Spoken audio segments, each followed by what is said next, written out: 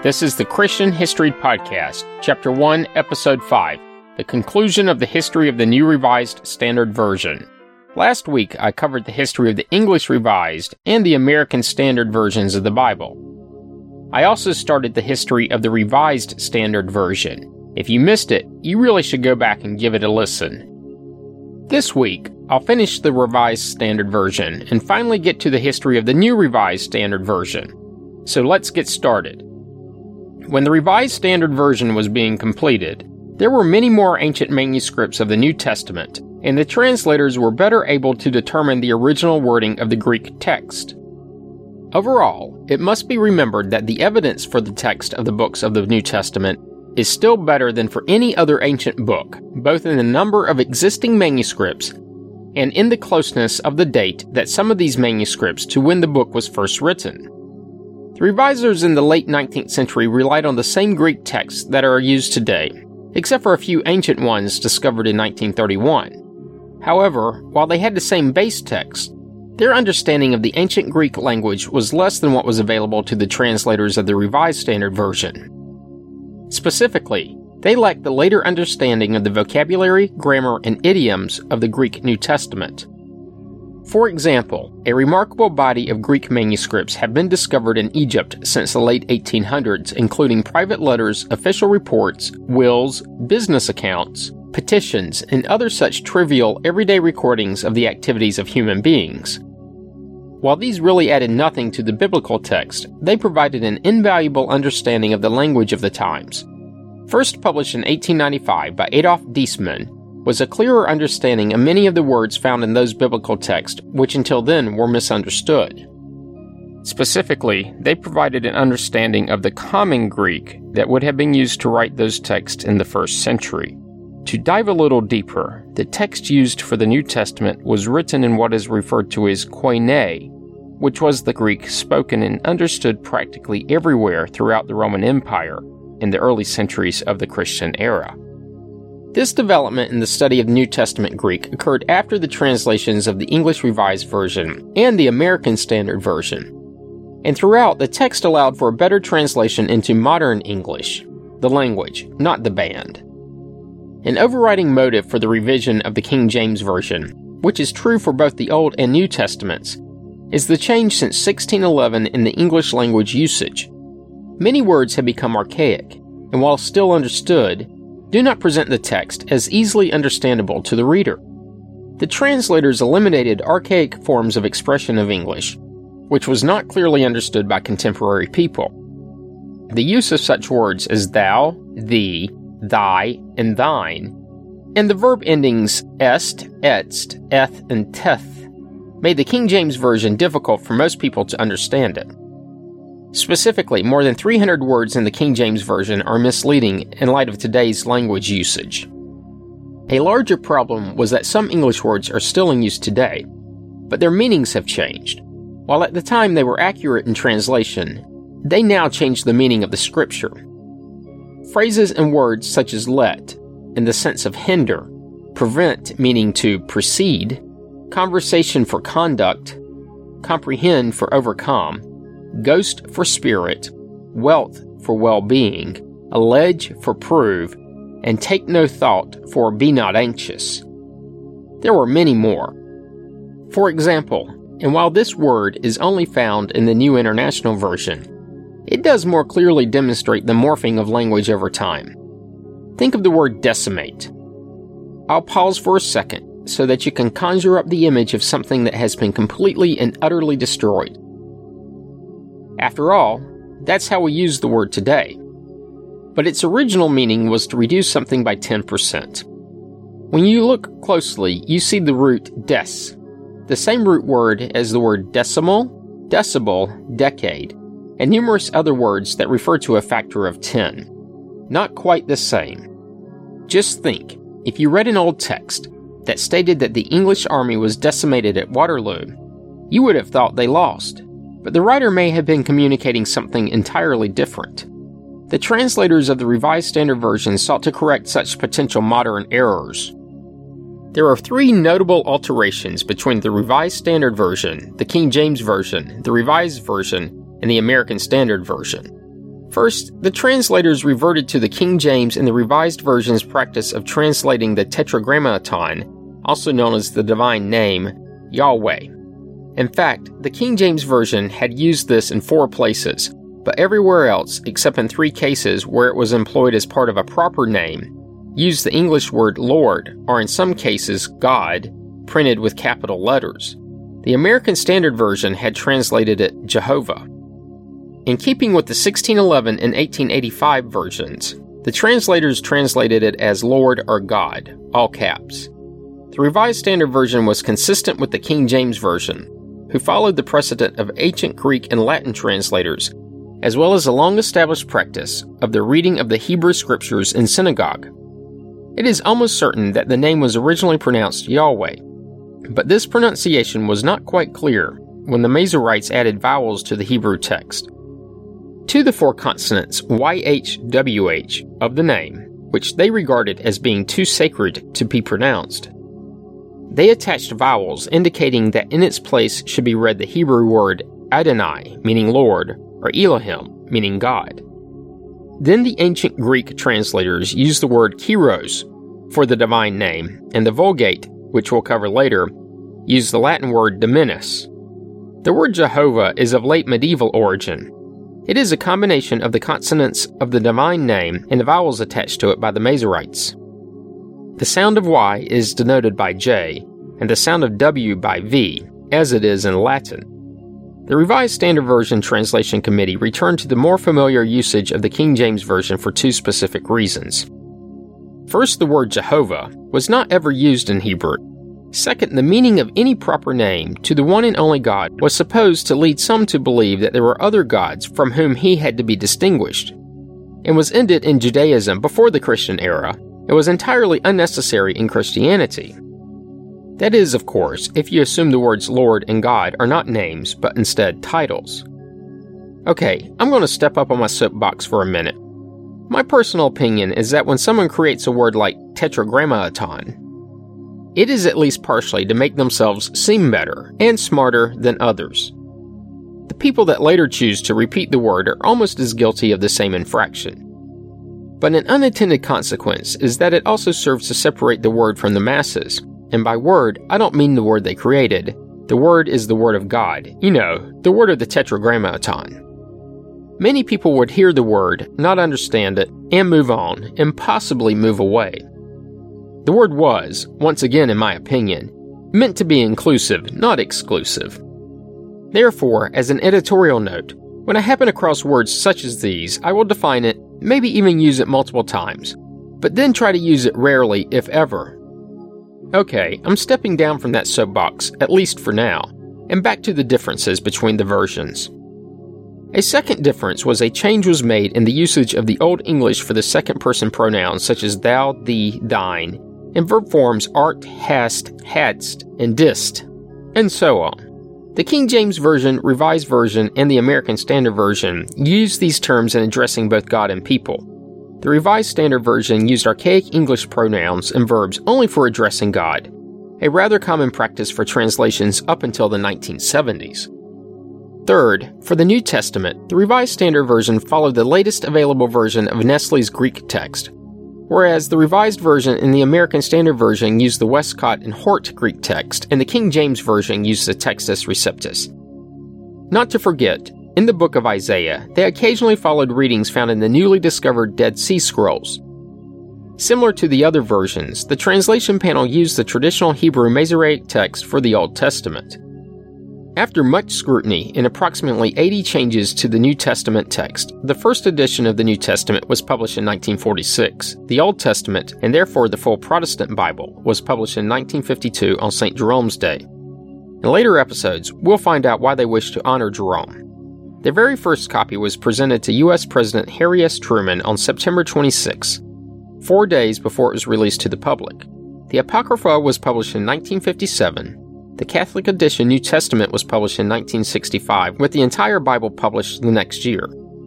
A second edition of the New Testament was published in 1971, and an expanded edition of the Apocrypha was published in 1977.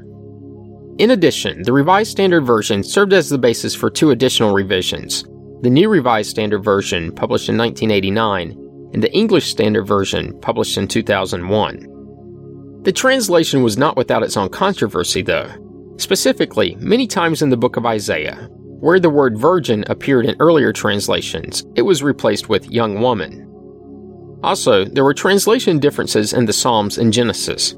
These controversies served to fuel the burgeoning King James-only movement, but they also are a bit too deep for this initial podcast and will be covered in the future. In 1957, the Episcopal Church in the U.S. asked that the Deuterocanonical books, there's another one of those words, commonly referred to as the Apocrypha by most Protestants, be added to the Revised Standard Version.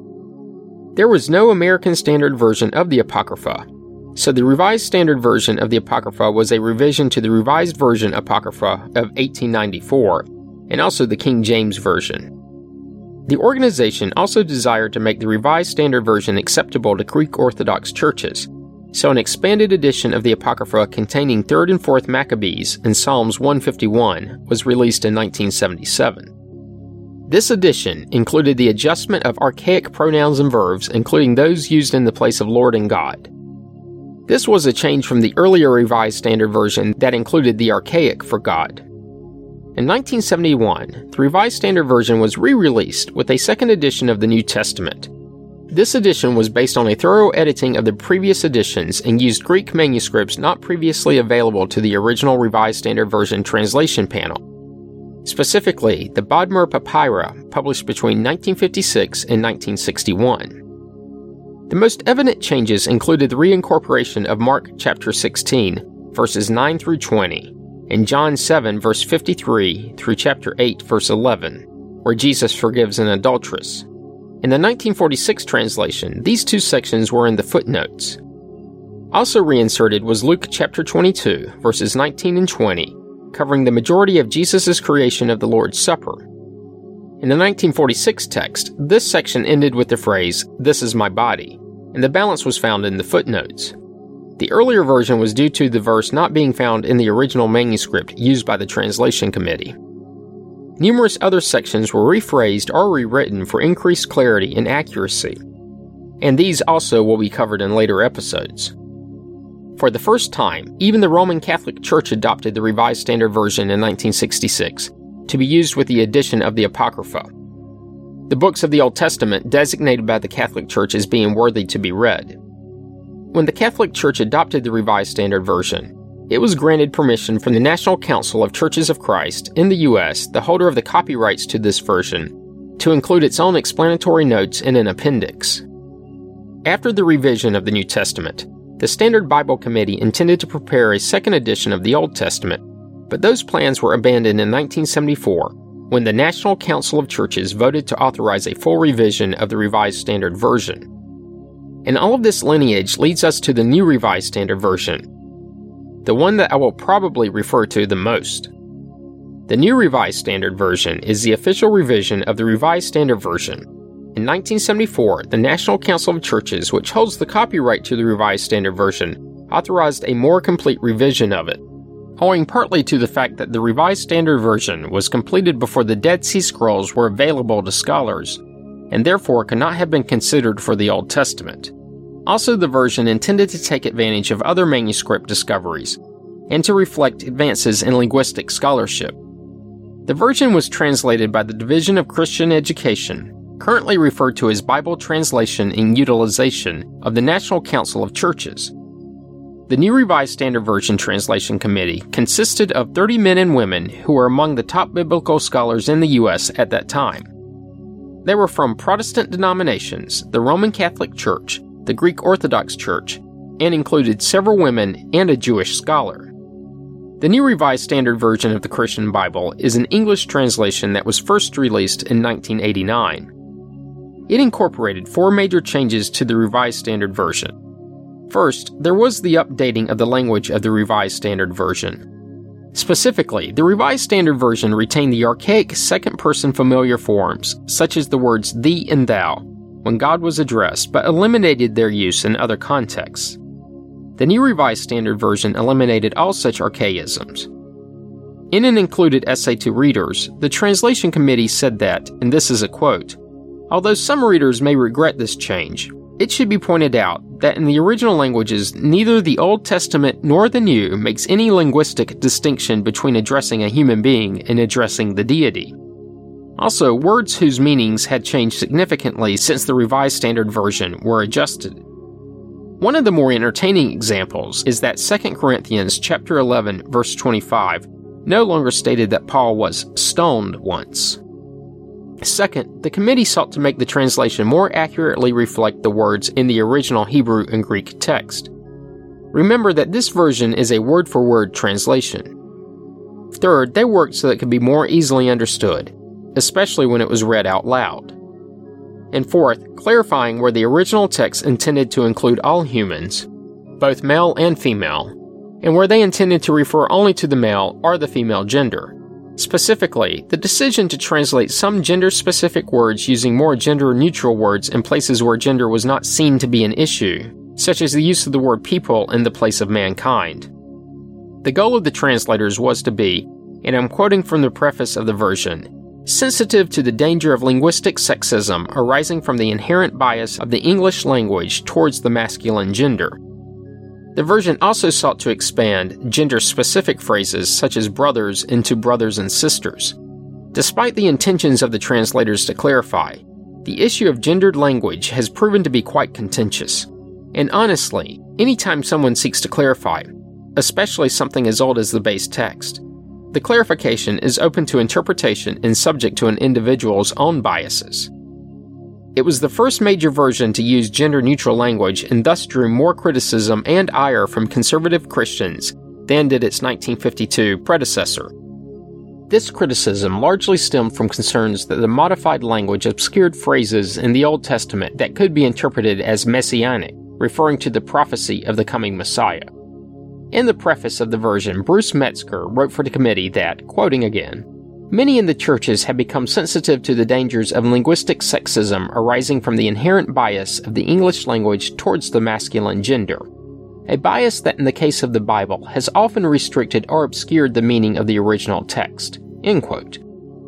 The Revised Standard Version observed the older convention of using masculine nouns in a gender-neutral sense, such as the word man instead of person, and in some cases utilized a masculine word where the source language used a neuter word.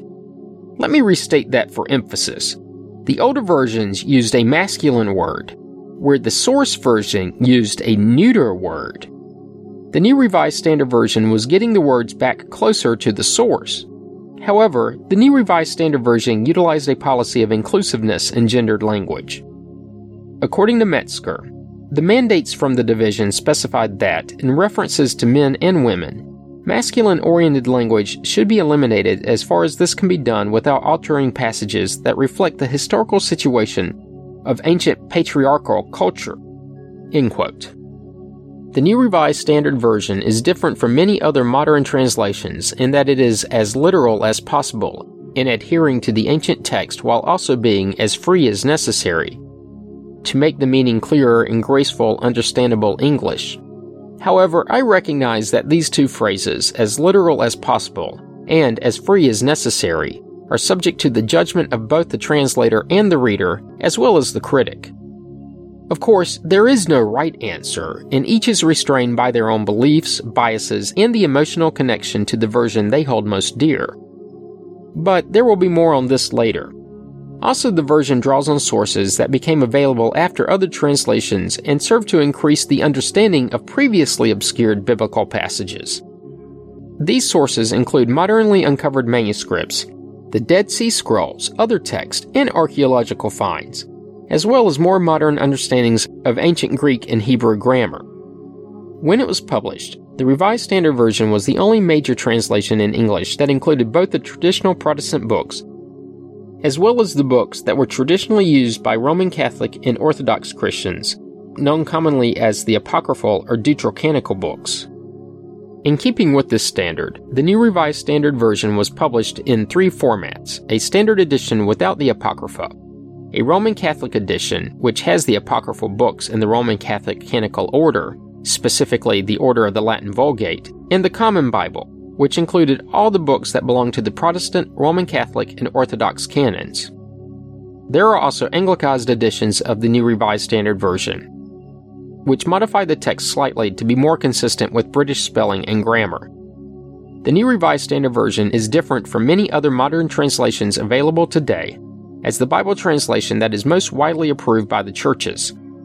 Specifically, it received the endorsement of 33 Protestant churches, an official endorsement of the American and Canadian Conference of Catholic Bishops, and the blessing of a leader of the Greek Orthodox Church, but not from the Greek Orthodox Church as a whole.